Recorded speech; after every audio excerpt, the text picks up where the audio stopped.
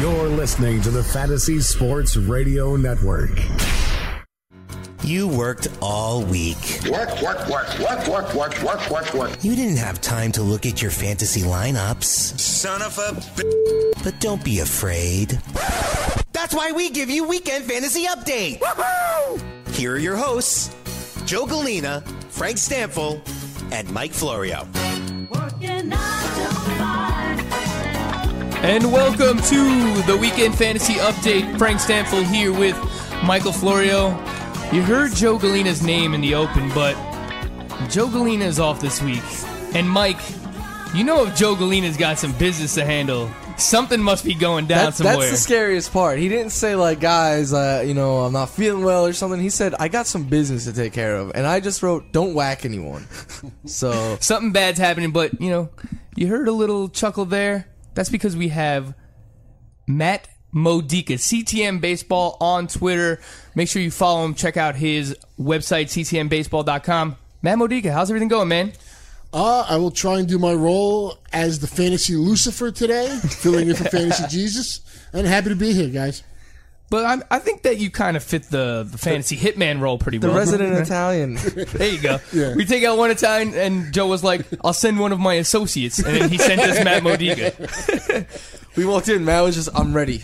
I'm ready. He's wearing a suit. He's down in the suit. He's got everything So what do going. you need me to Pinky take care ring of? shining. Matt, we're working you hard, man. I got to admit, you're getting it done. You're doing Roto Experts in the morning every day. Friday nights, you're doing the Black Book with Joe Pisapia. This morning, you were on Roto Experts as well, right? That is correct. You left out old school fantasy, too. Old school fantasy, If too, you man. put the mic in front of me, I will come and I will talk. If you build it, Matt Modica will come. Nah, but look, seriously, this is going to be a Modica extravaganza today. Weekend Fantasy Update. We're going full fantasy baseball mode today. I know it's June. Everyone wants to flip the switch for football already. But Matt, we're in the middle of the baseball season. I feel like we gotta lay down the law. We still have to get through everything baseball related. So this entire show will be a fantasy baseball extravaganza with Matt Modica. That sounds perfect. Look, I love fantasy football too. I mean, I love Everyone fantasy loves it. baseball Absolutely. more, I'll be honest with you. And I started drafting like 2 weeks ago for fantasy football, but there's 4 months left. There's still 2/3 of the season to be had and championships to be won. Especially in Roto, too, because, some people fall out of it early. They just stop paying attention. So that gives you an opportunity to move up in the standings. So that's what we're going to do today. We're going to try to help you out. We're going to go through a bunch of stuff. We're going to go through some overreactions in baseball so far this season. We're going to look at some stats that stand out. And we're also going to go through some fact or fiction, talk about some players that are maybe underperforming or overperforming, and we'll talk about their rest of season rankings. Obviously, like I mentioned, you can check out Matt's rankings on his website, ccmbaseball.com. He's got his rest of season pitcher rankings. We'll get into those. But yeah, and when we come back, I do want to bring up real quick a little head-to-head points in baseball versus Roto discussion, because I'd love to get your thoughts on it. I was on the air on the news desk yesterday with Tony Sincata and Nando Defino. These guys were ganging up on me. So, now the tides have turned. I have Michael Florio here. We're points guys, and we're going to do our best to bully Matt Modica. We'll do that when we come back. Much more on the Weekend Fantasy Update on the Fantasy Sports Radio Network.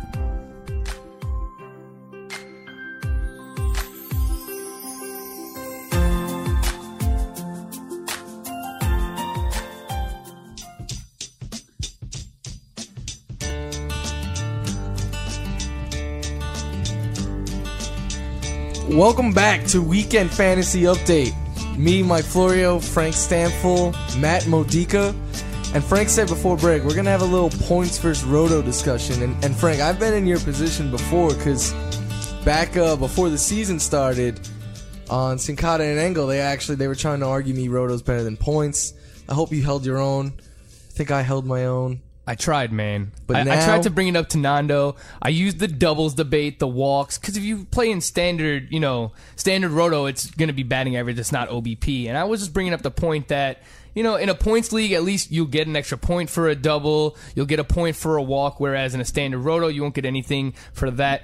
And I knew that this was going to be his argument back anyway. And he says, well, if you hit a double, then you have a better chance of scoring a run because you're on second base. And runs are a category. And I get that, but if you don't score a run, a double means the same as a single. A triple means the same as a single if you don't score a run in Roto. At least in points, you get a couple extra points for that. I get that points are much more flukier and not the best team doesn't always win, similar to fantasy football. Not the best team. The best team doesn't always win, and it's really the team that gets hot at the right time. I'll say this, though. My argument against Roto, man, I know you're a huge Roto player.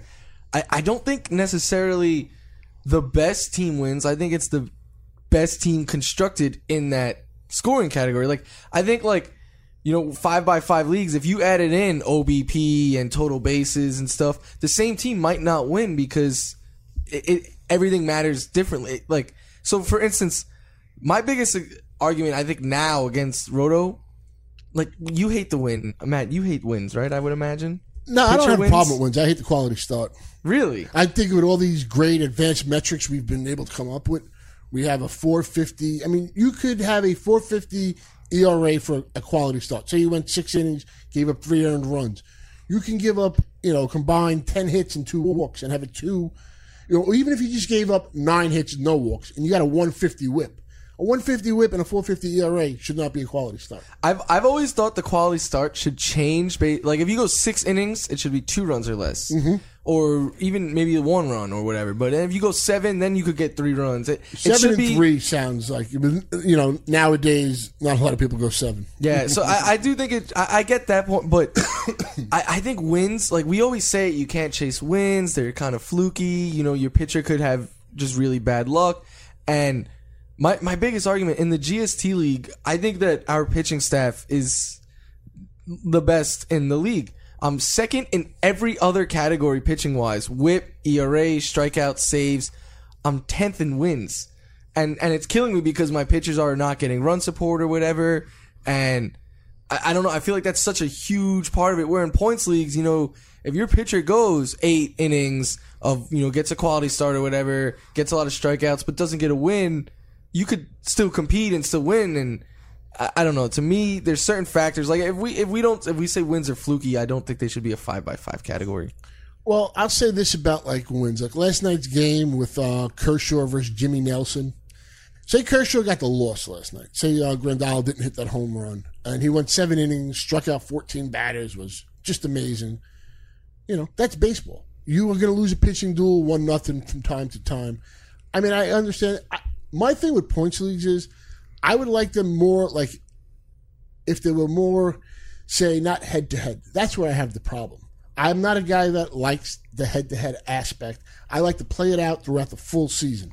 So what I really like, say, with football coming up, I'll use this for instance. In the NFFC, they do it correctly, in my opinion. They award the head-to-head person, who's ever the head-to-head champ, and if there's a different person that has the most points scored, like last season, I won the points scored and I finished the game back in the head-to-head. So me and him had a battle, and it wasn't a 1-week playoff. It was a 3-week playoff between me and him. We each got, a certain amount of money each, and then there was another pool of money. Whoever won over the next 3 weeks got that. I think that's really fair, because I think, in all honesty, if you win head-to-head over the course of a season in football, that does not mean you have the best team. Absolutely. But, you could have the most points scored. And you just, unfortunately, I had a run in 4 weeks where I was scoring 155 to 165 points. And I think I went 1-3. It's just going to happen. So I really like, if you take the head-to-head aspect out of it, then I would be so much more for points. I will say I am in a points league right now where it's like Roto. It's not head-to-head at all. You set your lineup, you accumulate points for that week, and then that goes into your standings, and whoever has the most points, you get, first most points, second most points. That's how the standings break down. But I will say, I have 2 other beefs with Roto leagues. I don't know if you guys will agree or not. I know Frank will agree on one. But the first one is, I think it overvalues certain stats. Like, stolen bases are worth so much. And in actual baseball, and I know in points leagues and everything, a stolen base is not equivalent to a home run. But yet in a Roto league, Billy Hamilton is worth more than guys who hit 35 home runs just because he steals so much. I feel like it kind of doesn't equate stats the way I feel like they should be equated. Yeah, I understand the argument. I hear Pisapia and Jake always talking about how they want to make it so much like the real thing. And I'm sorry, it's never going to be just like the real thing. Whether it's football, baseball, whatever you try and do, unless you have incentives for, those last place teams, if it's like a league that happens every year, or maybe there's some cash prizes that are given out, say up till the 8th spot or the 10th spot, whatever it may be. But in fantasy football, you're going to run into the same problem. If somebody starts out 1-4 or 1-5, a lot of people will just give up. So that's why I like the point scored aspect as well. Because it doesn't matter if you're playing somebody. You need to put up the best points. And in my opinion, whoever has the most points at the end of the season had the best team. Matt, I don't know if you ever dabbled with Modica, be honest with these guys. Uh-oh, here we go. You need to wake up. Wake up. That's too nice. Yeah, I explained this to you yesterday, Frank Stanfield. It's the same thing. You start out in points leagues, just like when you start out licking your mom's breast, and you grow from that, and then you get milk out of a carton. And it's the same thing with rotisserie leagues. There's not a single points league for any amount of money. The NFBC just added one last year. It's $125. It's the least populated league. You guys are professionals. You have to cater to what the professionals play and the hardcore players do. Stop being rinky-dink and amateurs.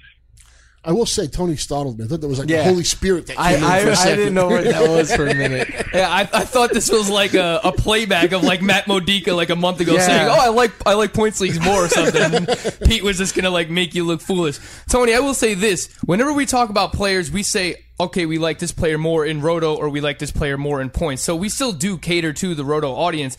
But what I've noticed especially on BFFs, when the guys that are asking us questions in the YouTube chat, a lot of the questions are about head-to-head points leagues. I do agree with you that the most competitive money leagues out there. There's 20 people asking you questions, and 14 of them are Cha-Cha.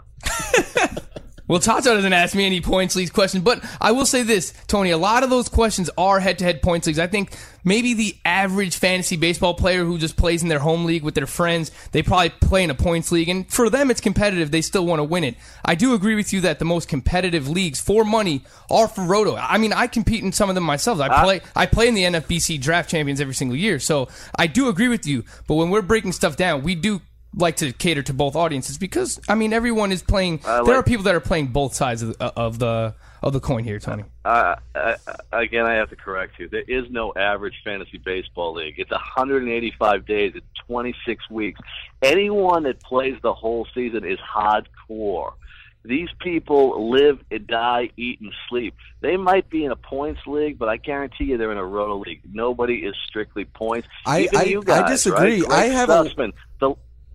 I have a lot of friends. Sussman, the lamest guy on the channel, he even said, you know what, I got to get in a Roto league. Everybody plays, everybody's there. Because the pressure gets to you because you know why? You want to be, if you're competitive at all, you want to take on the best, and the best are playing in these types of leagues. But if Sussman wasn't working here, I don't think he'd be playing in a Roto league. I have a lot of friends who are my age. And I don't think he'd be listening to a fantasy baseball podcast if he's not playing in a league. But I don't think they would be hardcore enough. I have a lot of friends who play the season throughout. They buy the MLB package so they could watch their teams play and everything. They play in multiple leagues, but they're all points leagues. And when we've tried to make the transition to Roto, they say it's not as competitive because every night you're not looking, what is this guy doing? They rather see head to head. I'm going against this guy. I'm playing this guy. I need this many points to win. Whereas in a Roto league, come July, I know we're all huge into it, but come July, it gets to be a little stagnant. You start to look at your fantasy football prep. And, with points leagues, every single night you're watching every game knowing I need this to win, I need that to win. Whereas in a Roto league, you can go 3-4 days without looking at your team and still be okay. I look at my team every night. Matt, myself, me and Matt, I'm pretty sure we look at our team every night. I had 3 starters last night. I had Kershaw going off. But you're looking at it from you and Matt. You and Matt do this for a living and are the hardcores. I look at my teams every night too. But I do live and die with my team. Like people say, why don't you play more daily fantasy? Yeah. I live and die with my season-long teams every night. All right, well, there you go. Hey. We had Matt, we had Tony. Thank you for calling in, Tony. I wanted to crash your party because you guys are crazy, but I love you guys. Thank you. We love you too. When we come back, we'll have more Weekend Fantasy Update. We'll get into the overreactions with Matt Modica next. Weekend Fantasy Update on Fantasy Sports Radio Network.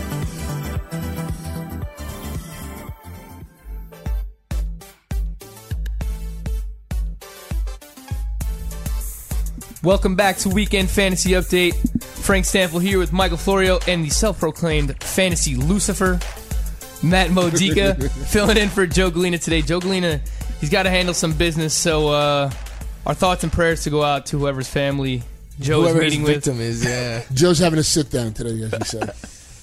But he's got his business associate, Matt Modica, here. All right, let's jump in. I got an overreaction here. Trade Kenta Maeda after a few good starts because he doesn't go deep into games.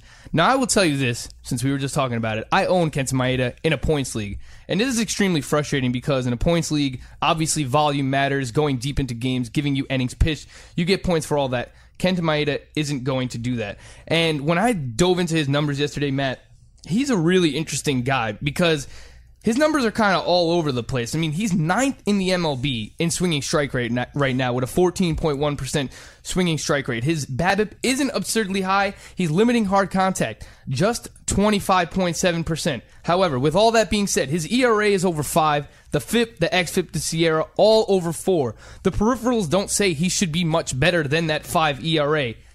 I want to ask you, is there a chance that everything just broke right last season with Kenta Maeda? We saw signs in the second half with the 4.25 ERA. And if you watch him pitch, like, he has a diverse arsenal. He uses a bunch of different pitches, and he gets a lot of good movement, but it seems like he nibbles a lot. Like, he tries to work around the edges, and then sometimes he gets into trouble with walks, and then if he falls behind an account, he has to come back over the middle of the plate, and then he's getting squared up. And he rarely goes over 100 pitches, which, like I mentioned, doesn't allow him to go deeper into the games. So, Matt, where do you stand on Maeda? Because I see you have him ranked 33, right behind Tanaka, in your rest of season starting pitcher rankings. If he puts together a few good starts, would you look to try and trade him away, or do you look at this as a buy low opportunity? I think you made a good point about in a points league, yes. If he, but in a roto league, this is a guy that I do believe is talented. As you just mentioned, he has a diverse pitch selection. Maybe it's the pitch sequencing that's getting him in trouble as well. But if you got a 14-point-something swinging strike rate, that's pretty damn good. That's up there with almost the elites. 14, 15%. You're talking 16%. You're talking like Max Scherzer-ish. Yeah. So I just think this is a guy. I didn't like what the Dodgers did because I don't think he was injured, and they put him on the DL to maybe try to manage him, and they have so many people fighting for a rotation spot there right now. And when a guy's doing well, you don't want to stop the momentum. Last season as a rookie, he had a 25% strikeout percentage. The walks he keeps down. He's doing the same thing this year. The strikeout percentage is a little lower than last year. I think this is a guy that pitches at Chavez Ravine, has Yasmani Grandal as his catcher, and is in the National League, and is a guy that I'm going to buy low on if I get the opportunity. Mike, how about you? I think the Grandal thing is a great point that goes under the radar because he is just fantastic pitch framing, calling a game, everything. But I'm not as high on Maeda. It's not because of the skill set. It's because of the Dodgers. He's only averaging 85 pitches per start. His last 2 outings, he's gone 5 innings and 4 innings. That's what I worry about. He's not going to go deep into games. So if he gives up 2 runs over 5 innings, that's going to hurt your ERA a lot more than, if they let him go 6 or 7. And even though his swing and strike rate is up, he's not going to give you enough strikeouts if he's not going deep into games. And not only that, I worry about the Dodgers using, this DL as basically just a way of resting their pitchers. Like when Alex Wood comes back and they're starting to get the rotation healthy, I wouldn't be surprised if Maeda has another phantom DL stint just to limit his innings. And so because of the Dodgers and the way they are using him, I'm not really looking to buy Kenta Maeda right now. Here's a quick counter. I mean, Brandon McCarthy, when healthy, he's pitching well when he's healthy for the most part. I don't see him surviving the season. Hyun-Jin Ryu, we're asking a guy that didn't pitch for 2 years, how far into the season can he go? Alex Wood, who I absolutely adore, love, all that. I was worried about him getting injured. He's gotten injured. It's a little more severe than we all thought. And how deep can he go into the season? So I think what the Dodgers are trying to do right now is maybe overmanage people and have them for as the season goes on. I don't think there's any question they're going to win this division. So that's where I'm taking it. As I see a guy, I mean, if you own Maeda and you're looking to trade him, you're really not, I don't think, expecting much in return right now. So why trade him? Do you worry that because the Dodgers kind of limit him and don't let him go over 100 pitches on his pitch count often, Does that worry you that he doesn't go deep into games? I mean, a lot of the games we saw him last year, he only goes 5-6 innings. Yeah, no, I mean, the 6, as long as you can go 6, I'm fine with it, especially in today. The Dodgers do have a really good bullpen, too. They're a team that, one of the things I've noticed, and it's been pointed out, and I think people really need to take a look at this, is this team just pitches up in the zone like no other team in the league, and they just blow it by people. I mean, they can't touch them. So, I mean, the things I set, the reasons why I like him, it's just too much for me. I do think this is a talented pitcher. I think maybe it's more pitch sequencing. I think he needs to stay in there. No pulling him out of the rotation and this and that for a 10-day stint. That time is over. We're in June now. So, and, we still got Julio Urias to come back up. I don't know how this rotation is going to end up, but I don't think everybody's going to be healthy. And Rich Hill's proven that he can't stay on the damn mound neither. I will. Oh, sorry. I was going to say. I will say since April 28th, he's been a lot better. ERA of 3.38, FIP of below 3, XFIP at 3.82. But still the strikeouts are there. The walks have been limited. But in that stretch, I mean, he has gone more than 5 innings twice in that. But those are the only 2 starts all year where he's gone more than 5 innings. That's my only concern. And it's the reason I blame the Dodgers is because, like I said, he's averaging 85 pitches per start. Obviously, the ones where he went 7 and 8.1 innings, he went well over that. But a normal team, when your pitcher's at 75 to 85 pitches, you're thinking I can get at least 1, maybe 2 more innings out of this guy. The Dodgers think, all right, his day is done. Yeah, like I said, I think there was kind of the over managing with the DL too. I think he did have 2 starts at Coors early in the season as well. And maybe, he had 1 at Coors where he gave up 4 earned runs in 5 innings. And he had 1 in Arizona, which is a tough place to play. He gave up 6 runs in that start, too. He does have to face those guys. They are part of his division. But, I mean, I think he's somebody that has a skill set. And I'm a guy that's going to buy skills. I said I got him 33. He was a guy that I probably had about 10 spots higher coming into the season. And all these guys in that range. You look at like Jose Quintana. Jose Quintana was never a fantastic pitcher. But he's a solid pitcher. Yep. And I think at some point he's going to get his game together. We see it every year. Like we tweet out stats like, from the second half of the year or for the last 2 months, pitchers are going to get hot too. Yep. And you have to also remember, this is only 2-month sample size. If we look back in September, you add another 3 months to this, a lot of people are going to get skewed. And that's why with the rankings, if you see, a lot of the guys I have up there in that top 10 range or top 15 names are guys that are there every year. Guys that can do it. I mean, the Lesters, the Cuetos, those are guys right now I'd be targeting in every league. Yeah, again though, I'm not arguing at all his skill set. It's just you said the Dodgers have a great bullpen. They have such a quick hook with most of their starters, besides Kershaw. But I think that's partially right now trying to protect the arms because you have so many injury risk guys that have, Ryu's gone for 2 years. Brandon McCarthy's knees shot. So, I mean, you got Hill with the blister. Maeda. I think you're going to see a longer leash on Maeda as the season goes along. I could be wrong, but that's what I'm going to do. If so, then now it would be a good time to buy because the people who own him obviously are not expecting that, and they probably are pissed because they used an early draft pick on him. Probably drafted him as their SP3, I would imagine. Yeah, in most instances, I think that's fair to say. But let me move on to a offensive position player now, a catcher, Jonathan Lucroy. And is this an overreaction that he should be dropped in single catcher leagues? I know the standard for Roto nowadays, and it's always been this way, has been 2 catchers. I mean, maybe you even consider dropping him there. I mean, I don't think you could based on where you drafted him, but what he's done so far, I mean, he's hitting .258 with 3 home runs, 10 runs scored, and 13 RBIs. He's catcher 34 in Roto right now. Catcher 14 in points because he plays a lot. But let me read some of these names that are ahead of him in Roto. Kurt Suzuki, Derek Norris, Yan Gomes, Sandy Leon, Rene Rivera, Austin Barnes, who has less than half of the at-bats that Jonathan Lucroy has this year, is better than Lucroy in Roto so far this season. He had a dreadful April. He hit better in the month of May, but still not much power. And what's crazy, if you look at the walk rate and the strikeout rate, he's walking less this year, but he's not striking out at all. He's making contact. His 6.8% strikeout rate is by far best in the major leagues. I mean, it's even better than Buster Posey, who every year is up there, in terms of making content and not striking out. The problem with him is his BABIP and his isolated power. He's not making any hard contact, and he's hitting a ton of ground balls. You can't sell low because he's playing so bad. So do you just sit tight in deeper leagues and kind of just ride it out with Lucroy? Or if you play in a single catcher league, is this a guy that you're just dropping? In a deeper league, you definitely have to sit tight. I mean, just for instance, like look at last season. People were cutting Brian Dozier.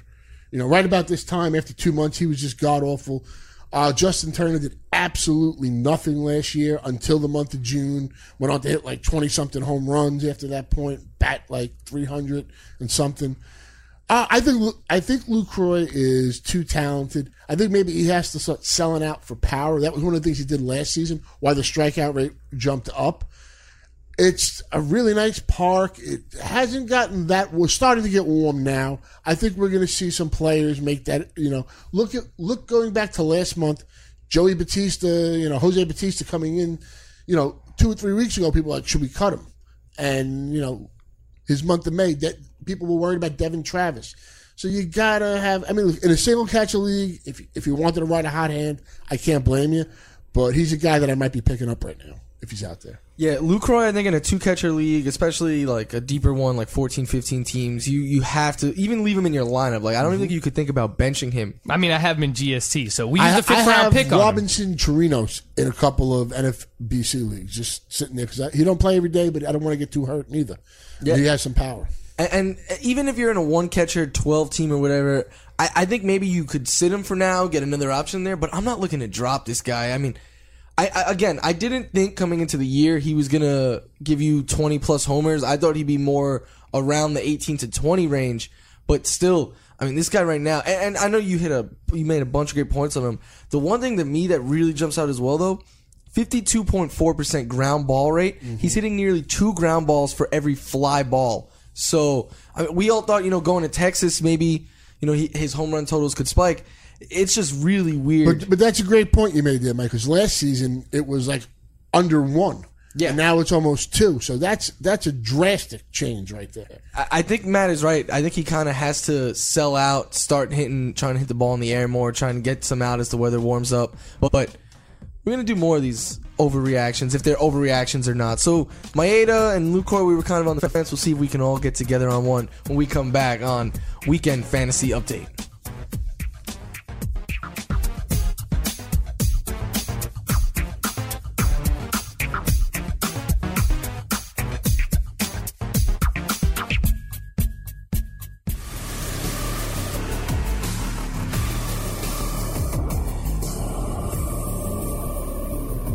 Welcome back to Weekend Fantasy Update. We are having a game where we say something that maybe is on your mind.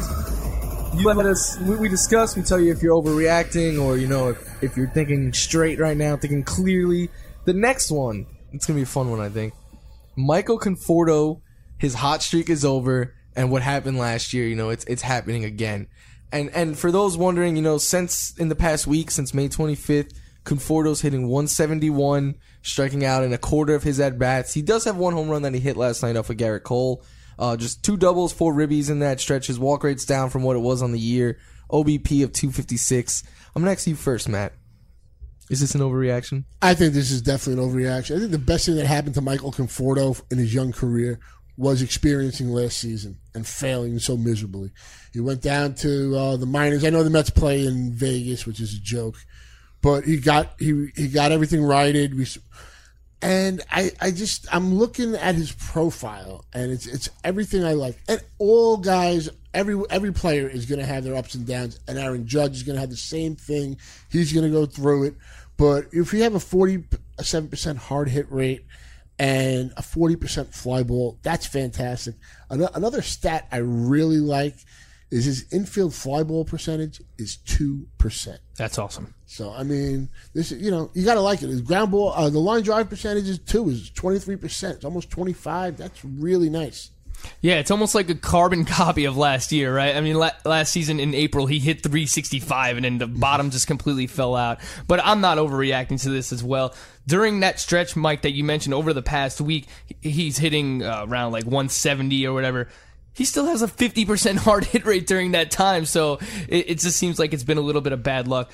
I will say this. I mean, he's been awesome. He's on pace right now for 40 home runs, 112 runs scored, and over 100 RBI. I wanted to ask you guys, what's realistic for him to accomplish in those three categories by season's end? Because, Matt, like you mentioned, still a young player. I think, pitchers will start to figure him out a little bit. There will be some peaks and valleys.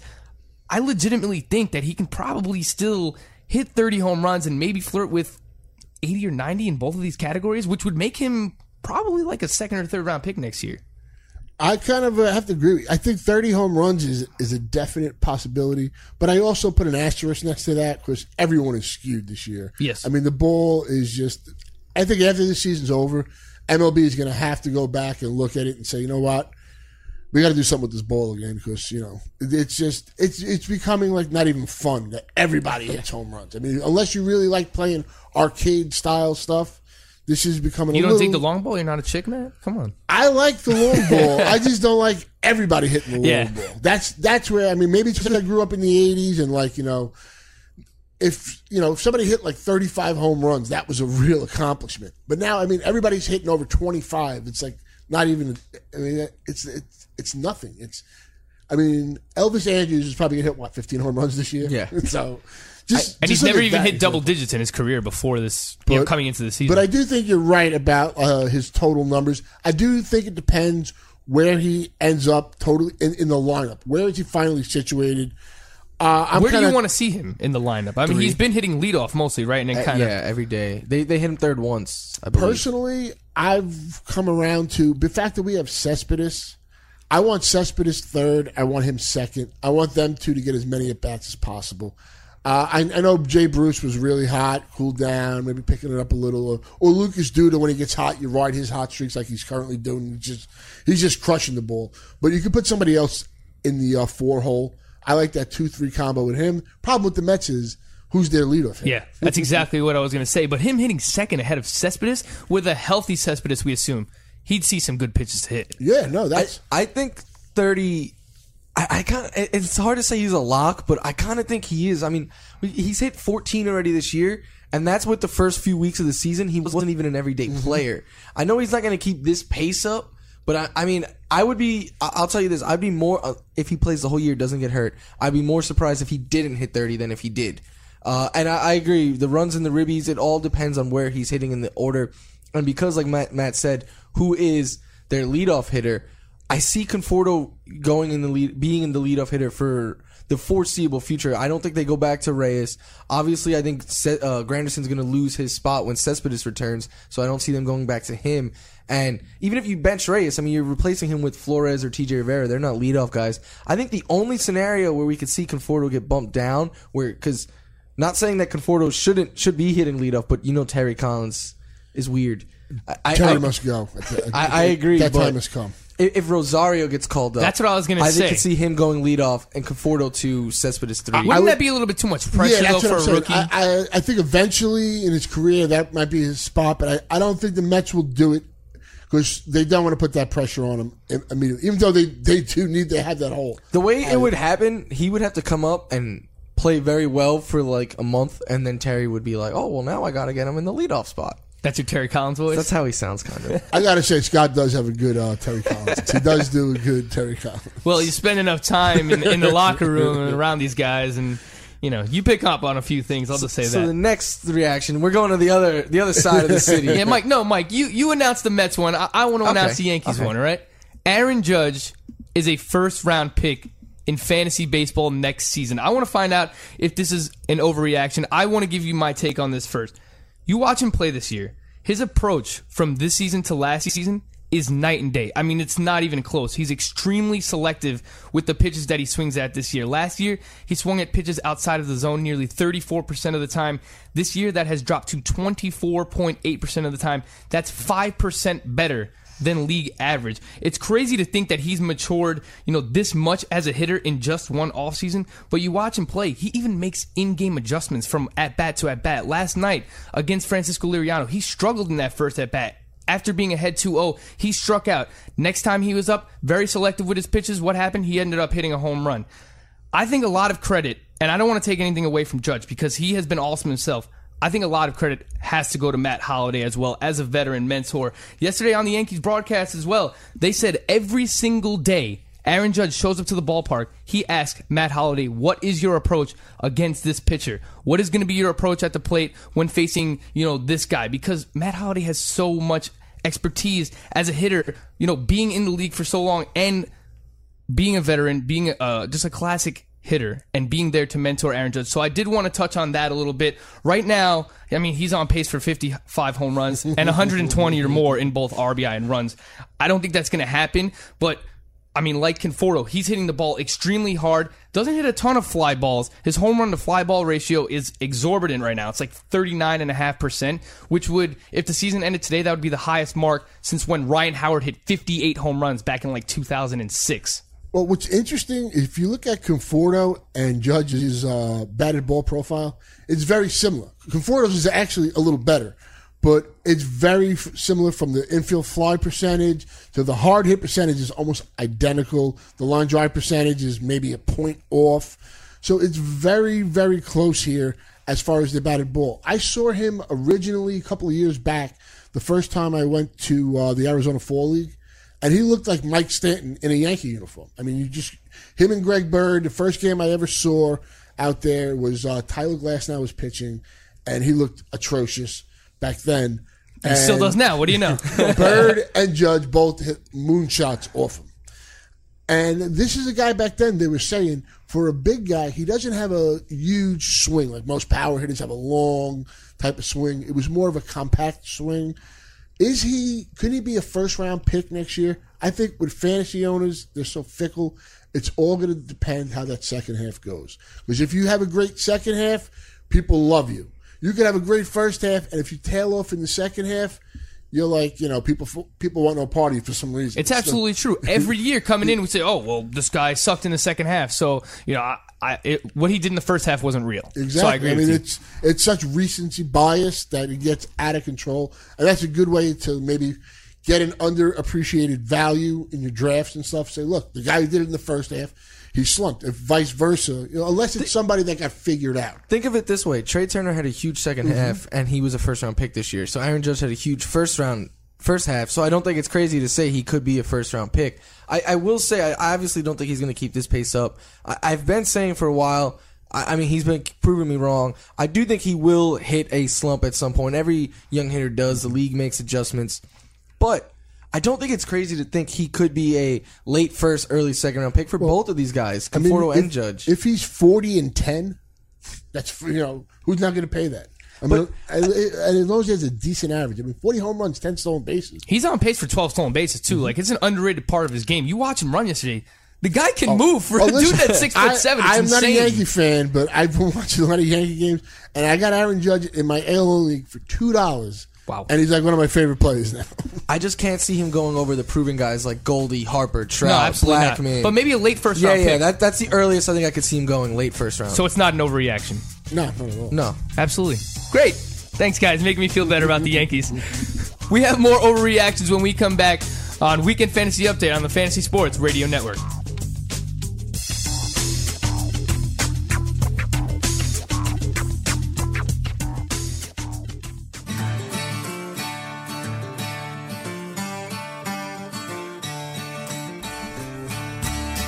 And we're back.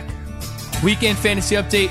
Frank Stanfield here with Michael Florio, Matt Modica at CTM Baseball on Twitter. Check out his rest of season pitcher rankings, ctmbaseball.com.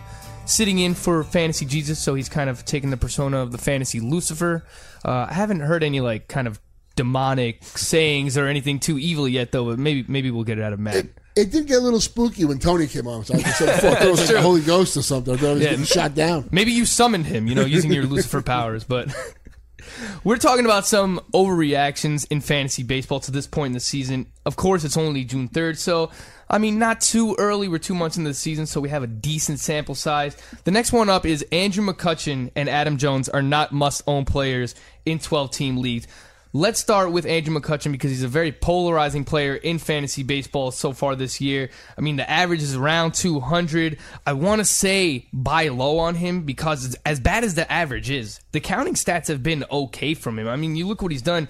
8 home runs, 26 runs scored, 25 RBIs, 5 stolen bases. Nothing's blowing you away, but look, the steals are back a little bit now. Last year, he only stole 6 bases. He's already got 5 this year. I mean, he's on pace for around 25 home runs. I mean, last year he hit 24, so that's pretty much where he's at.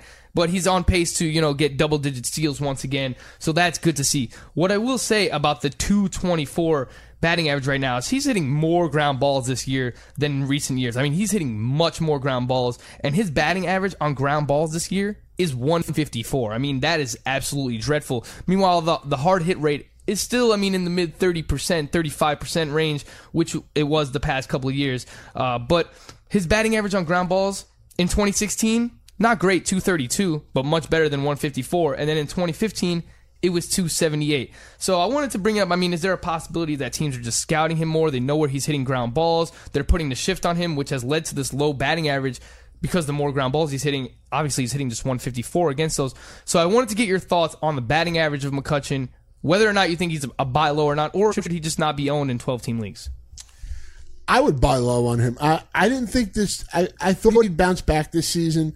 I didn't think the speed would be there. I figured, at best he'd steal 10, which he's got 5 right now. I don't know how much more he's going to run. I think maybe 10, 12 is realistic for the rest of the season to finish with. But he's a guy that's also going to get moved. He's also a guy last season that started off really slow and was not playing too well, and finished, with 24 homers, 80 runs, almost 80 RBIs. So, he's not the player he was, but I think he has a function, especially with all these injuries that we're facing right now. If you're a Mike Trout owner, say in a 12-team league, and you need to fill a void, and you can get McCutchen for cheap, I'd be looking to do that. You're going to need something. I think he's better than a 224 hitter. I'm not saying he's a 300 hitter anymore, but I do think he could bat, 280 rest of the season. And one thing I think that may go under the radar, when it first happened, I kind of viewed it as a negative. About a week ago, 7 games it's been now, they lowered him to 6 in the order because they said they want to take the pressure off of him. They don't want him to feel like it's his job to win games for them. He has to do it all. And since they've done that, he has a hit in all 7 games. He's hitting .375. He's walking more, 16% walk rate.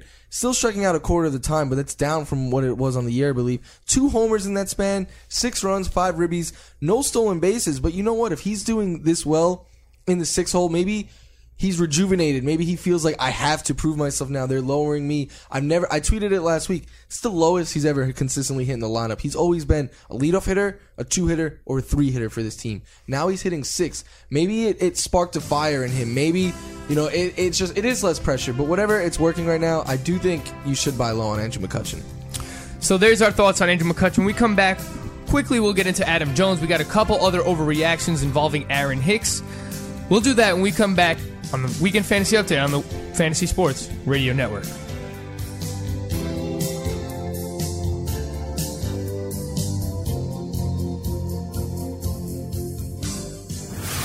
You're listening to the Fantasy Sports Radio Network. You worked all week. Work. You didn't have time to look at your fantasy lineups. Son of a But don't be afraid. That's why we give you Weekend Fantasy Update. Woo-hoo! Here are your hosts, Joe Galena, Frank Stanfill, and Mike Florio.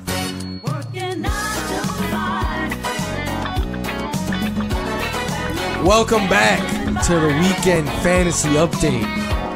We're entertaining you. We got the Fantasy Lucifer, Matt Modica, Frank Stanfill, myself, Mike Florio. We're letting you know things that we hear people are thinking and if it's an overreaction or not. We've gone through a lot, and one thing that I hear all the time, a lot of people complain about Adam Jones, and I get questions. Oh, should I bench him? Is he worth owning? The guy right now is hitting .261. It's not great, but that's what he's kind of been the last few years.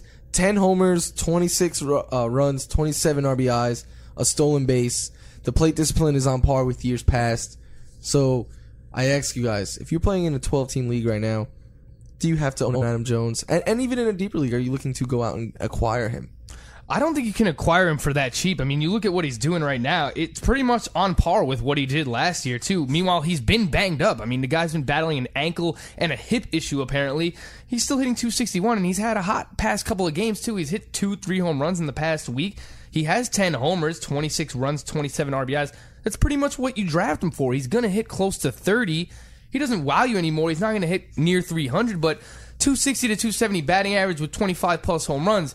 It's not sexy, but Adam Jones is he's gonna do that. He's gonna get there. I'd say he's a solid outfield 3. That's probably what he was being drafted as. If someone dropped him in a 12-team league, I mean, points, roto, it doesn't matter. I mean, I get it in a points league. He doesn't walk all that much, but the Orioles are still a pretty good lineup. He's gonna score a lot of runs, and the volume is gonna be there. He's gonna hit near the top of that lineup. So even in a points league, I mean, regardless of the format, even if it's head-to-head categories, I think this is a guy that should still be owned in 12-team leagues. So outfield 3, 25-plus home runs. You know what you're getting at Adam Jones. Yeah, I totally agree. I'll piggyback on what you just said pretty much. He's been the same player the last couple of seasons. This is, he's going to hit borderline 30 home runs, 85, 90 RBIs at best. But everything's the same. The batted ball profile. He's going to have a stretch where he's going to carry his team. He does it every year. He's not done at this point. So, yeah, in worst case, you put him on your bench. No, I agree with you guys. I think come the end of the year, it's going to be close to 30 homers. He's going to be hitting in the 260 to 270 range, like you said. 80 runs, 80 RBIs, a handful of stolen bases. And I get it. The numbers aren't as sexy as they used to be because, like you said, the home run spikes around baseball. But I drafted this guy in a few leagues because I said, come the end of the year, I know exactly what I'm going to get out of him. And I feel like he was going down draft boards. But like you said, Matt, I mean, if he goes on a hot streak, he has 10 home runs right now with missing games due to banged up and not having like a real hot streak yet. I think if he goes on a streak like that, like where he has a week or two where he puts a team on his back, he could hit 30 home runs. I mean, he hit 29 last year. Yeah, and the boring guys just get undervalued every single year. I mean, Matt Holliday looks like he's going to hit 25-plus home runs this year. Nobody wants the old guy, Larry Fitzgerald, in football. It happens in every single fantasy sport. We have Aaron Hicks and Jonathan Villar when we come back. We got a couple of stats later on and some fact or fiction with Modica's rankings. We'll do that on the Weekend Fantasy Update.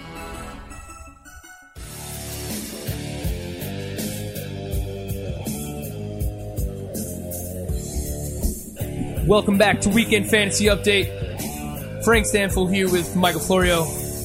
No Joe Galena today. The fantasy Jesus, or rather fantasy hitman, is out handling business. But he sent us one of his associates. We have Matt Modica here in studio. It's a full fantasy baseball Modica extravaganza because, why not? It's June. We still got to stick up with baseball. I get it that people are getting excited for football, but it's still June. We're in the middle of the baseball season. So we're going to continue to do that. Guys, Aaron Hicks right now is the 15th best outfielder in Roto, just behind Giancarlo Stanton. Mind you, Giancarlo Stanton was a third-round pick. Aaron Hicks might have been, 33rd-round pick, something like that, especially in a draft champions or anything like that. He's an outfield 22 in points leagues right now. So are Aaron Hicks a top 40 outfielder rest of season? Is this an overreaction? I'll start off. I wanted to say that I think it might be because playing time could become an issue when Jacoby Ellsbury returns. I think if Ellsbury is healthy, Aaron Hicks is going to be reduced to maybe he'll play 3 times a week. He'll play against left-handed pitching every time there's a lefty out there. But I think that could limit some of his value. But today it came out that Ellsbury hasn't been able to pass the concussion test. And we've seen concussions. I mean, obviously in football it's very prevalent, but we've seen it end some careers in baseball too. I mean, Justin Morneau, he was a guy that was never able to come back after concussions. So I don't want to overreact with that either, but Ellsbury dealing with this concussion issue could linger for, a majority of the season. Just speculating, but if that's the case, I think Aaron Hicks can easily be a top 40 outfielder for the rest of the season. But obviously, a lot of it depends on his playing time and the health of Jacoby Ellsbury. Yeah, this is a kid with pedigree. The Twins were always waiting for it to come to fruition. In 163 plate appearances, like 200 less than last year. He's pretty much matched the totals he put up in 2016. The stat that I really love here is the 17% walk percentage versus the 16.5 strikeout percentage. That just stands out to me. His ISO is over 250. I mean, the BABIP's 347, but that's not like outrageous BABIP. So there's just, I think, so much to like here. There is the thing about playing time, but I think he's gotten to the point, and one of the reasons why I think the Yankees do need to be aggressive on getting a starting pitcher when you have somebody talented like him, and they are deep. They're a pretty deep team. The one thing they do need besides a pitcher is a third baseman. Chase Headley must go. And, so that's why I'm actually high on the Yankees. Yeah, I think Hicks is borderline top 40 outfielder because of the playing time concerns. I kind of wish the Yankees, we see teams do this all the time. I get Ellsbury wasn't playing terrible, but they let the contract dictate who should play. And I don't think you can make the case that Ellsbury's been a better player than Aaron Hicks for the Yankees. I mean, the one thing, though, I will say about Hicks, I know this is the best baseball he's ever played. He has 8 home runs in 2 months. That pace, I think, will come down. I don't know if he could, like Matt said, the ISO's pretty high. I don't know if he could sustain that 21% home run to fly ball rate. I wouldn't be surprised if he hit 8 home runs the rest of the season. But still, I mean, if you're getting like 15 to, let's say, 20 homers and 15 to 20 stolen bases out of a guy, that will make you a top 40 outfielder. It's just the only concerns I have with him are the playing time. I know he's not left-handed, but that park will help in the summer, and just the American League East parks that he's going to play in. So, as I stated before too, with the home runs being at a ridiculous rate, I could still see him getting 20 home runs. Yeah, I did want to bring up the batted ball profile because he's not hitting the ball much harder than he was last year. Mm-hmm. He's around 31%, which is close to league average. But the home run to fly ball ratio is still very high at 21%. But you brought up good points. I mean, Yankee Stadium is going to help him there. Obviously, the other parks as well. So I think it's not an overreaction, right? Like, we're buying him as a top 40 outfielder for the rest of the season. Yeah, I think the only reason, if we have any trepidation about it, is the playing time. But I think the Yankees are going to be creative enough to work him in there. All right, I wanted to bring up Jonathan Villar because, like, Andrew McCutchen, very polarizing player this season.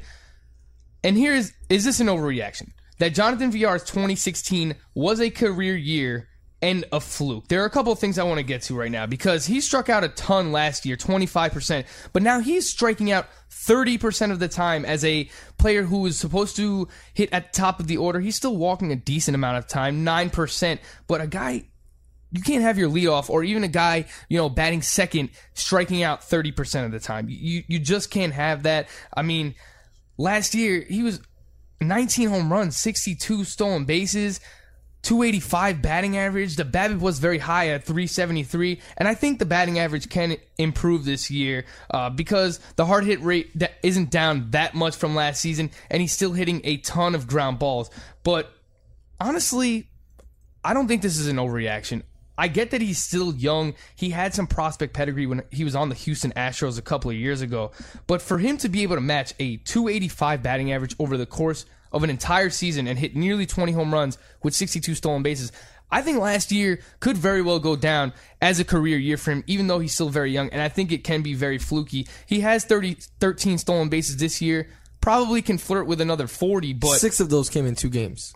He's I had know three stolen base games, which he can run, but I mean there are times where he's been unsuccessful. To me. I get it, 3 in a game is awesome, but to me, if you have 6 in just 2 games, that means in the other 40 games that he's played, he has 7.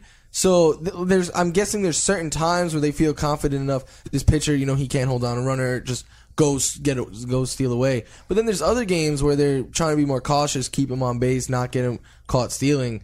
I don't know if I take that as a positive or a negative that almost half his stolen bases have come in 2 games. And we spoke about it like a month ago, right? That there's a correlation in baseball right now where maybe players are running less for stolen bases because the power hitters behind them, they don't want these guys running into outs when you have Eric Thames coming up next, when you have Travis Shaw who's hitting home runs. If Jonathan Villar tries and steals a base and he gets caught stealing, what could have been a 2-run or 3-run home run now becomes a solo shot. So why are you going to take that opportunity for Jonathan Villar to try and steal when you have those kind of power hitters that the Milwaukee Brewers do have? I will say this. I know you said, striking out too much. That's obvious. they don't want him in the leadoff spot anymore because he's not getting on base. He's been demoted to 7th in the order the past week. And since going down, 211 average, small sample size, of course, only 21 plate appearances, 211 average, 47.6 strikeout rate, 1 stolen base, 1 caught stealing. And if you're hitting him 7th, to me, you're not going to run him nearly as much as if he's in the top of the lineup where you're trying to get him in scoring position for, your run producers. I'm really worried about Johnny VR. And I know when we spoke about him, like, a few weeks ago, we were saying, well, the hard hit rate's on par with what he was doing last year. He's hitting the ball on the ground a little bit more. You would think that helps him. His hard hit rate has now gone way below what it was last year, a few percentage points below. I am worried about him. And I get the points. The whole thing I looked at coming into this season was, yes, last year was a career year. I don't think it was ever going to get as good as that. The 2 leagues I do have him in, I got him in like early 3rd round. I wouldn't pay a 2nd round price for him. But when it came 3rd pick in the 3rd round, just on his speed alone, there's a lot to like. And then Mike makes a good point. In 2 games, he's stolen 3 bases. But that's still a great park. He's gotten off to a bad start. That 5% difference in strikeout percentage is huge for him. He is hitting a ton of ground balls. He's got the pop in him. The BABIP for him is way down. He needs to be a plus 350 BABIP guy. So maybe it's a little bad luck with these ground balls, too, that aren't finding holes because he's hitting a lot more ground balls. But I like the Brewers team. I know there's a little bit of competition for playing time right now, and he's been demoted. But this is a guy that what was your expectations coming in? Like a guy like Kyle Hendricks, who I was promoting as a safe number 2 before the velocity really dropped out. But I didn't expect him to have a 2.13 ERA coming into this year. No. I expected a 3.30 ERA. I know Frank and I both expected. Frank was a little higher on VR than I was, but we both expected some regression from last year. I was expecting him to hit more in the 250 range, give you like 15 homers around there. But the reason I drafted him in the 2nd round in the league was because I still thought he can give you 50 stolen bases. Yeah, well, I mean, I thought more like, I thought 50 might be the ceiling, but I thought 45 was reasonable. Now, let's just say he has these 2 months weren't good. Let's say his next 2 months are really good. He can steal 20 bases in the next 2 months. Yeah. So, I would think, this line with a better batting average, another 5 homers, maybe some more runs, maybe 15 to 20 stolen bases over the next 2 months. So he's somebody that he has, how many positions does he play? Like 3? Yeah. 2nd, 3rd base, and shortstop in most leagues. Someone, I'm not going to pay full price for, but if I can get a little discount, I'm going to buy. My expectation for him coming in was he can hit around 260, 12 to 15 home runs, and 50 stolen bases. I didn't think that was too much to ask for, and he's going to score a lot of runs in that Brewers lineup. My argument for drafting him in the 2nd round this year was the fact that he was going around where Starling Marte was. Meanwhile, he gave you a little bit more pop than Marte, and the stolen bases were more of a sure thing. I get that Marte was giving you the batting average, but I mean, the counting stats across, I thought, could have been very similar or even better for VR. So that's why I was kind of boasting him as a 2nd round pick. Obviously, it hasn't worked out that way, and I will fully admit it. We come back. Michael Florio's got some very interesting stats that he wants to reveal with our listeners. So we'll do that on the Weekend Fantasy Update on the Fantasy Sports Radio Network.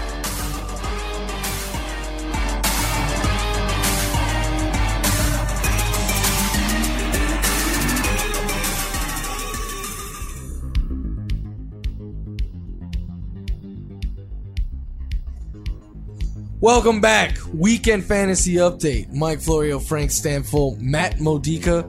And as Frank said, we have some stats.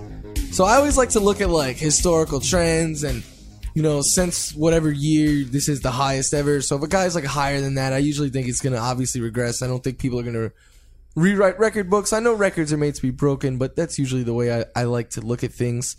So, I noticed, I wrote an article this week for RotoExperts.com about guys who had really high and really low BABIPs, and Miguel Sano's really, really stood out. So I went all the way back to 1900, and I found that if the season ended today, Miguel Sano's BABIP, which is 463, would have been the highest going all the way back to 1900.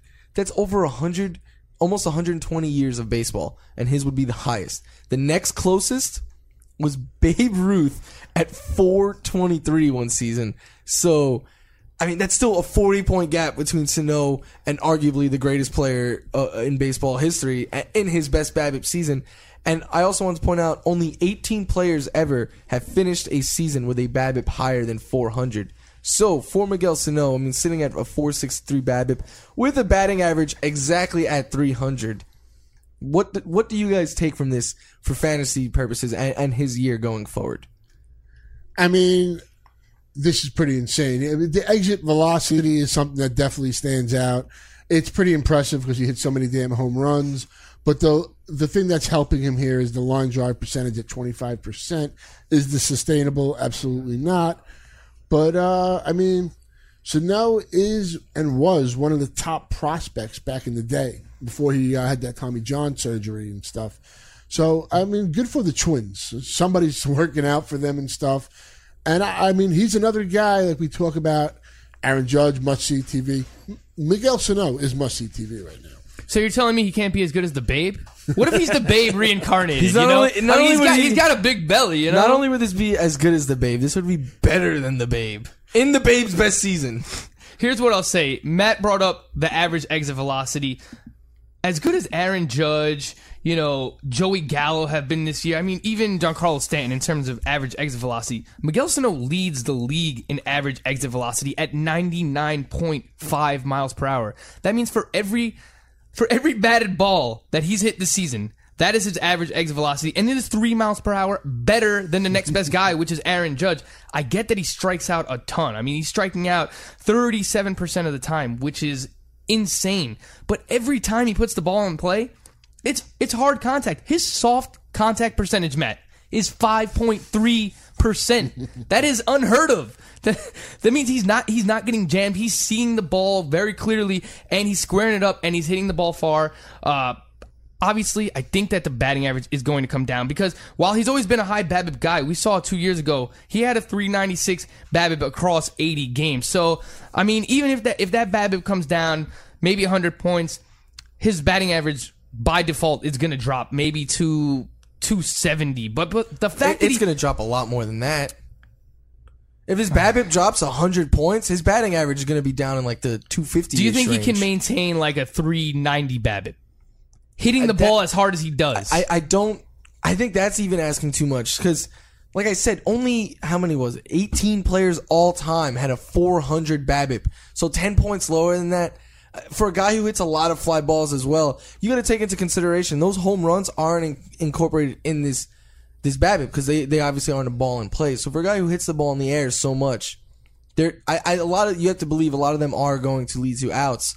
So. I mean, if that BABIP comes down, even if it comes down 80 percentage points, his average is going to come down a decent amount as well, plus all those strikeouts. I see him being more of a hitter in the 250 range than the 300s. Matt, you don't buy the 25% line drive rate. I know it is very high, but just 2 years ago, in 80 games, it was around 25% as well.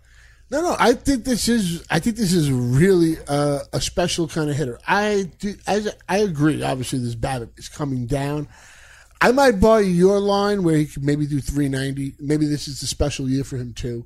And as long as he keeps crushing the ball at that rate, at that velocity, that's going to help him. Because if you hit the ball that hard, your opportunity to succeed is going to be a lot better. If we look at it that way too. He's been the second best third baseman in Roto this year and 10th best outfielder. So, I mean, for where he was drafted too, we were comparing him and like Maikel Franco before the season. And I mean, look at what Maikel Franco has done compared to Are you saying like rest of the year from if we started from scratch today on, his BABIP would be 390 or at year's end it will be 390? Probably by year's end it will be 390, which I get what you're saying from it's going to come down 70 percentage points, he's gonna and it's have going to to be like a 320 BABIP rest of season. So from here on out, he's going to be hitting probably in the 250 range. So unless he has one of these like all-time great seasons, yeah, that is possible. But yeah. I'm always one of these guys like when I see something it is so against what we've always known. No, you're right, history, but like I sell Frank it. I don't points buy out it. as well. I mean, what he's doing as far as exit velocity and stuff like that. So, I mean, it's so great that we have all these different things to look at now and break down. And it is a very interesting argument. And he has 13 home runs. Think about this. Hitting in Minnesota in the cold months. It's not even hot there yet. I mean, people aren't making a big enough point about that. July and August especially are going to be very, very interesting. And especially in a place like Minnesota that's so damn cold from the majority of the year, it is extremely hot in the summer. It's like, they say they have bugs the size of like softballs out there. So, I mean, overall, Mike, is the point that you're getting at that you would try to sell high on him right now? Yes. Well, what would you try to get back in return? I wrote in my article of try to get like a top 20 batter because I think you could right now. He's hitting 300. The power. Everyone knows the power that he has. I think I try to flip him for a guy coming into the year and a guy who's like still playing well that I think is like a top 20 bat who I expect to keep it up what he's doing the rest of the season. Because, I mean, obviously, none of us think he's going to keep up this BABIP. I agree. I think he's going to hit more homers than he's hit these first 2 months. But if he's not giving you that average, and, I mean, he still strikes out 37% of the time, there's going to be times when he's, at slumping pretty heavily. I would say... Here's a point just to make. This is what Steamer has him for the rest of the season. 23 homers, 66 RBIs, and a 249 batting average. Which is great, but I think if you could flip that for like... No, for what you're saying, you're making the right call. If this is what we're basing it on. If that's what he does, I think if the rest of the season, you could find a guy who maybe is going to give you 15 to 20 homers or somewhere in that range, but a better batting average, maybe some stolen bases. I think you make that switch. See, I think he hits 30 more homers this year, and I think that average, instead of 250 rest of the year, could be 270. I'm gonna go with you.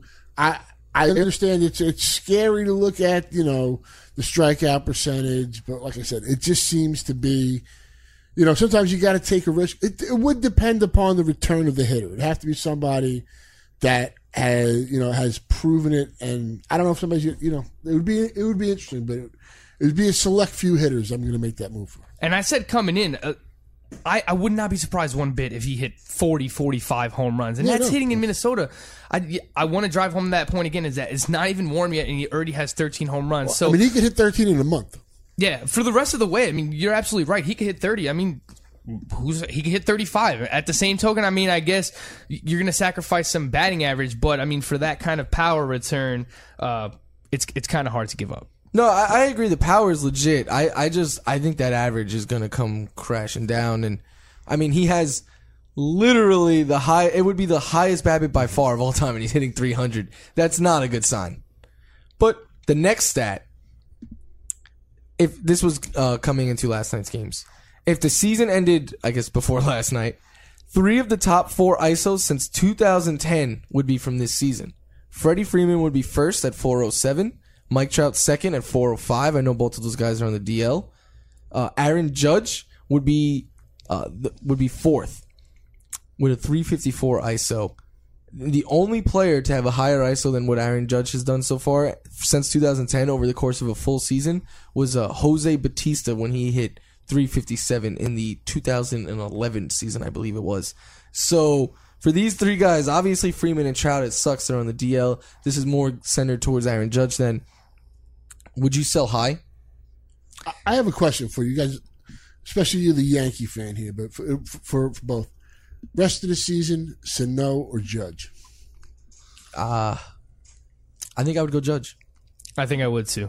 I trust it more. I mean, we talk about guys that hit the ball extremely hard. Judge hits the ball extremely hard as well, and he strikes out maybe 7 or 8% less of the time. No, almost 10% less than Miguel Sano does. Look, I just poured my heart out for Miguel Sano, so I think it's close, but I would rather have Aaron Judge. I might lean Sano for the fact that he does have that third base outfield eligibility, and it is nice to use that, especially in deeper leagues. But I agree, it's extremely close. Slightly go Sano for me. But everything that I said again about Sano, to a lesser extent, goes for Judge. I mean, Judge has a 404 BABIP right now, and he's hitting 326. So, as that BABIP, I think he will be a high BABIP guy just because of how hard he hits the ball. But I do think it will decrease somewhat, maybe 30% or something like that throughout the rest of the season. If that happens, I mean, that the Judge's batting average will come down. But I don't think Judge is not a guy who can hit 300. I think he very well could. I have no faith in Sano that he could hit 300. And I brought up the home run to fly ball ratio earlier with Aaron Judge. It's over 40% right now. The highest mark for a hitter at season's end since like 2002 when they started tracking batted ball statistics was Ryan Howard in 2006. He had 58 home runs that year. I don't think that Aaron Judge is going to get there. Obviously, he's still a rookie, so we could see a slump here or there. But it seems like every time he hits a fly ball, it's going out of the park because he hits the ball so hard, similar to Miguel Sano. We'll do some fact or fiction with some rest of season rankings. We have Justin Verlander up next. We'll look at Matt Modica's rankings here on the Weekend Fantasy Update.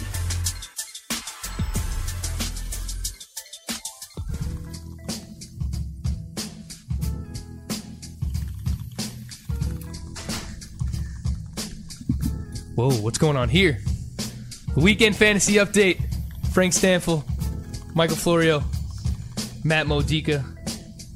Stick around. Up next, we'll have the father and son NASCAR Hour live in studio. Scott Engel here with Sean. They'll be previewing the race at Dover. So you'll want to stick around with that. Win some money in NASCAR DFS. Or if you play the season-long game. Scott's in here pouring water very obnoxiously, but we'll let him slide for now. Before the break, I previewed we would do some fact or fiction segments using some of the rankings that you have, Matt. Obviously, you pay very much close attention to the starting pitchers. In your rest of season rankings, you have Justin Verlander as a top 15 starting pitcher rest of season. You kind of spoken about this a little bit throughout the show, that you have those guys ranked so high because they do it year in and year out, and you know how many innings he's going to give you, and you know where he's going to be at season's end. Here's what I will say about Verlander so far this year. The 4.50 ERA, the FIP, xFIP Sierra, everything is right in line with that. I mean, it doesn't point to him getting much better. Strikeouts are way down, just 8.34 Ks per nine, and his walks are way up. He's around 4 walks per nine, which is the highest it would ever be in his career. And mind you, I mean, early in his career, he did have a lot of control issues, but this isn't the pitcher we've seen the past 2 seasons, especially last year in the second half. I mean, his command was impeccable. The problem this year, he's not getting hitters to swing at pitches outside the strike zone. That outside swing rate is way down, so those are leading to more walks. And Justin Verlander is a fly ball pitcher. He's going to give up home runs. He allowed a career high in home runs last year, but most of them were solo shots. Now, if you couple that with him walking batters, he's not giving up solo shots anymore. He's giving up 2-run bombs, 3-run bombs. That has been the downfall for Verlander. So I ask you, are you buying? Obviously, you have him ranked there as a top 15 pitcher, so tell me, what do you believe about Verlander that's going to get better? Obviously, the command. But you look at his line right now, if you didn't tell me who this was, I would think it's like CC Sabathia or something like that. If it was anybody else, I wouldn't have him ranked 15th. But Justin Verlander seems to figure it out every year. He said it last May in a tweet. He said, I'm very close. I haven't seen any tweets like that this year. But, look, his walk percentage, his walk rate is almost double his career. This is going to correct. This is a guy that knows how to pitch. You have to bet on people sometimes. I usually like to bet on the skills. The one thing you did point out, the chase rate, the people aren't going after it. But I think he's going to find a way, figure it out. Hey, look, I got 16th, I got Paxton, 17th, I have McCullers. I think they're both top 10 pitchers. The question is, Lance McCullers threw like 80 innings last year. And as much as I love him, can he throw another 100 or more innings rest of the season? James Paxton, who I adore as well. Problem is, he's already been on the DL. So you have to take these into consideration. I'm going to bet on a guy like Verlander. I think he's a buy low guy. He's pitched much better at home. He's not, he's got in trouble with the home run ball, especially on the road. The home run, I think he's only given up like 1 at home. So that's really helped him out. This is his rough patch. I mean, if you look back on the last couple of seasons, post All-Star break, this guy seems to really get on a roll. And as I mentioned with Cueto and Lester, who I have a lot more faith in, they're there every season. End of September, when you want to win a championship, you need these kind of guys. And in terms of the skills, too, I mean, look at the velocity this year. It's up. His fastball velocity at 95. The slider. He's throwing his slider an average velocity of 90 miles per hour for a slider. I mean, that's like Noah Syndergaard's slider right there, and Justin Verlander's throwing it. Yeah, so he's a special, like I said, he's a special case. You point these things out. sometimes, as much as I want to bet on skills and look at deep dive, you have to bet on the player. I'm saying this is fiction.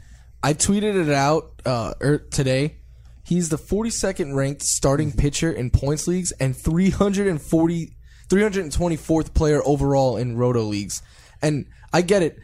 I do agree with what you guys said. I do think he gets somewhat better. But my issue is I think there is something wrong with Justin Verlander right now. Like you said, people are swinging at his pitches out of the zone less than ever. His swinging strike rate is down. His contact rate is up. So I think all of that, looking at that, I mean, I've been saying it since, like early in April. I just think there's something wrong with him because they're not chasing out of the zone, which to me explains the walk rate because, he's trying to get these pitchers, these batters to swing and they're not. And so that's leading to more walks. He's falling behind in counts, so maybe that's leading to more contact. But also, I look at, April, maybe, he's a slow starter. That's what he's always done. In May, his walks were on par with what he was doing in April, so that's a negative. His strikeouts were down. He was averaging less than 8 Ks per 9 in May, and his whip was still 1.34.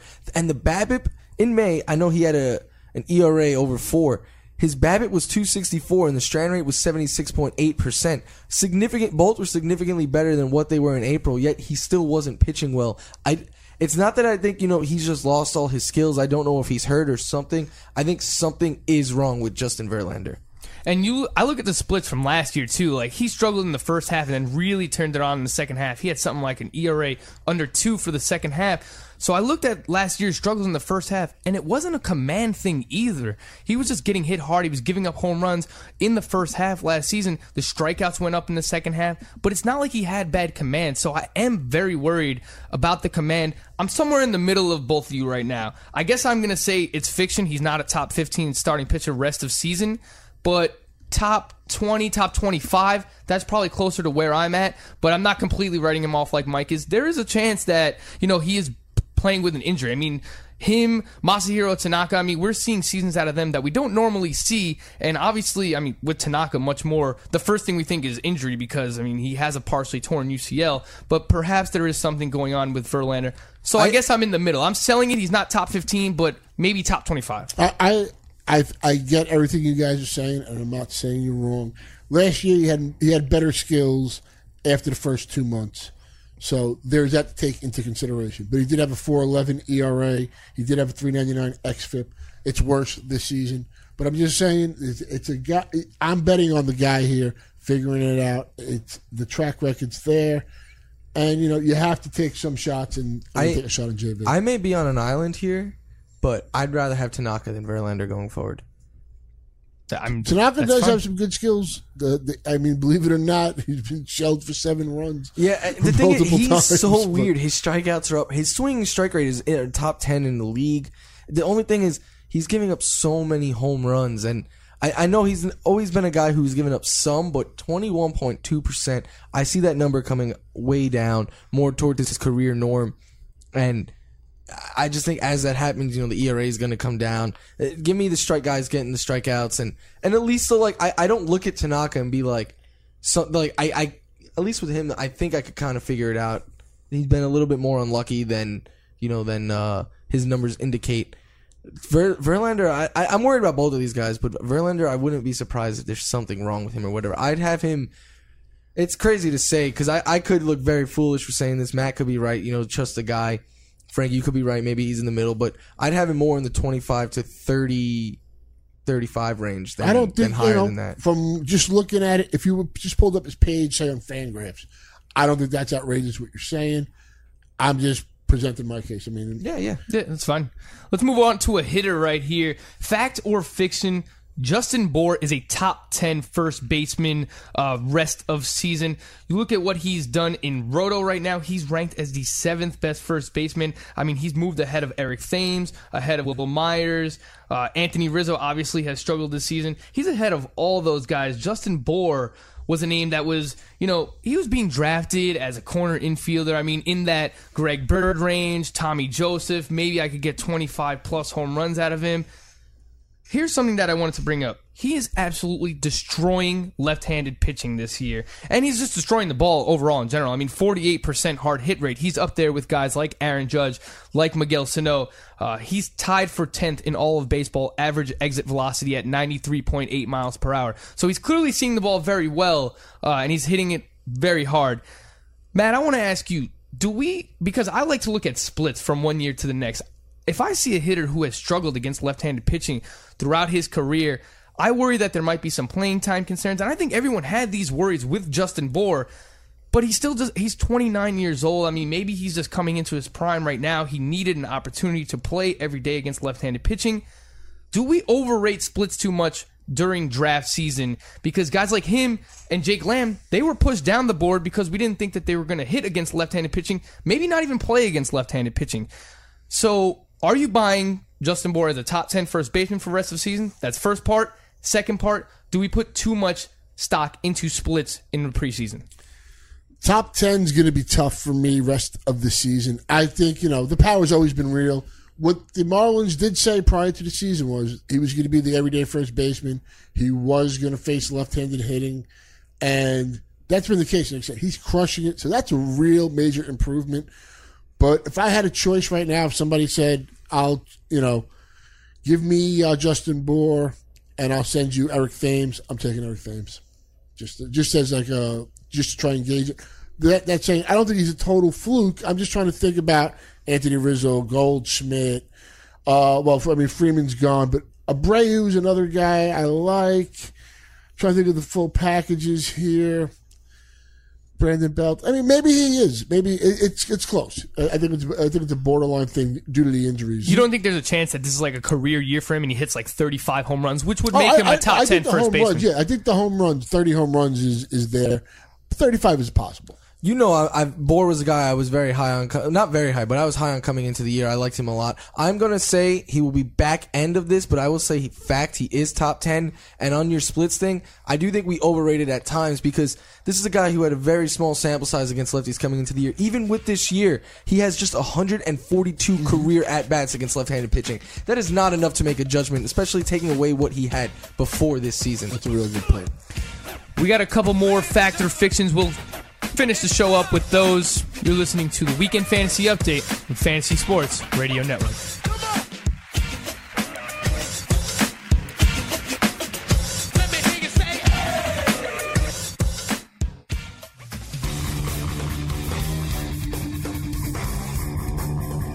Yeah, welcome back. Weekend Fantasy Update. Frank Stanfill, Mike Florio, Matt Modica. I wanted to ask you this before, Matt. When I heard you talking about James Paxton, I was very intrigued. It was like something you said. You were like, I adore James Paxton. I'm like, do you have a poster of this guy in your room, or you have him as your laptop background or something? No, but Man crush? I was thinking about getting a Big Maple tattoo, but Yeah. That tattoo is awesome. They call him the Big Maple. I love it. The Big Maple. All right, we only got a few minutes here, but we'll kind of run through these real quick. Fact or fiction. Miguel Cabrera is not a top 20 hitter. I mean, I'm just going to say it right here. I absolutely think that this is, I guess it would be fiction, right? Yes. If I think he is a top 20 hitter, then it is fiction. You look at the hard hit rate, 48% of the time, and his line drive rate is 30%. We were just talking about how Miguel Sano's 25% line drive rate was absurd. Miguel Cabrera is hitting a ton of line drives, and he's hitting the ball hard. His hard hit rate is up there with those guys. Meanwhile, his batting average is just 275, and the home run to fly ball ratio is also very low. So, is he going to live up to preseason expectations as a borderline first-round pick? Probably not, but can he hit 20 home runs the rest of the way and hit over 320? I think that's possible. Yeah, I got asked yesterday, is he still a top 10 hitter? And I struggled to say he was, so that's why I made it top 20 for us to play this game today. I do agree he's in that 10 to 20 range for me. If he was healthy if I knew he'd be healthy for the next 4 months, I would say he would be a top 10 hitter the rest of the way. I'm totally buying top 20 just for the things you pointed out. I mean, this is another guy just gets it done. Last September, he was playing on a busted ankle and went insane.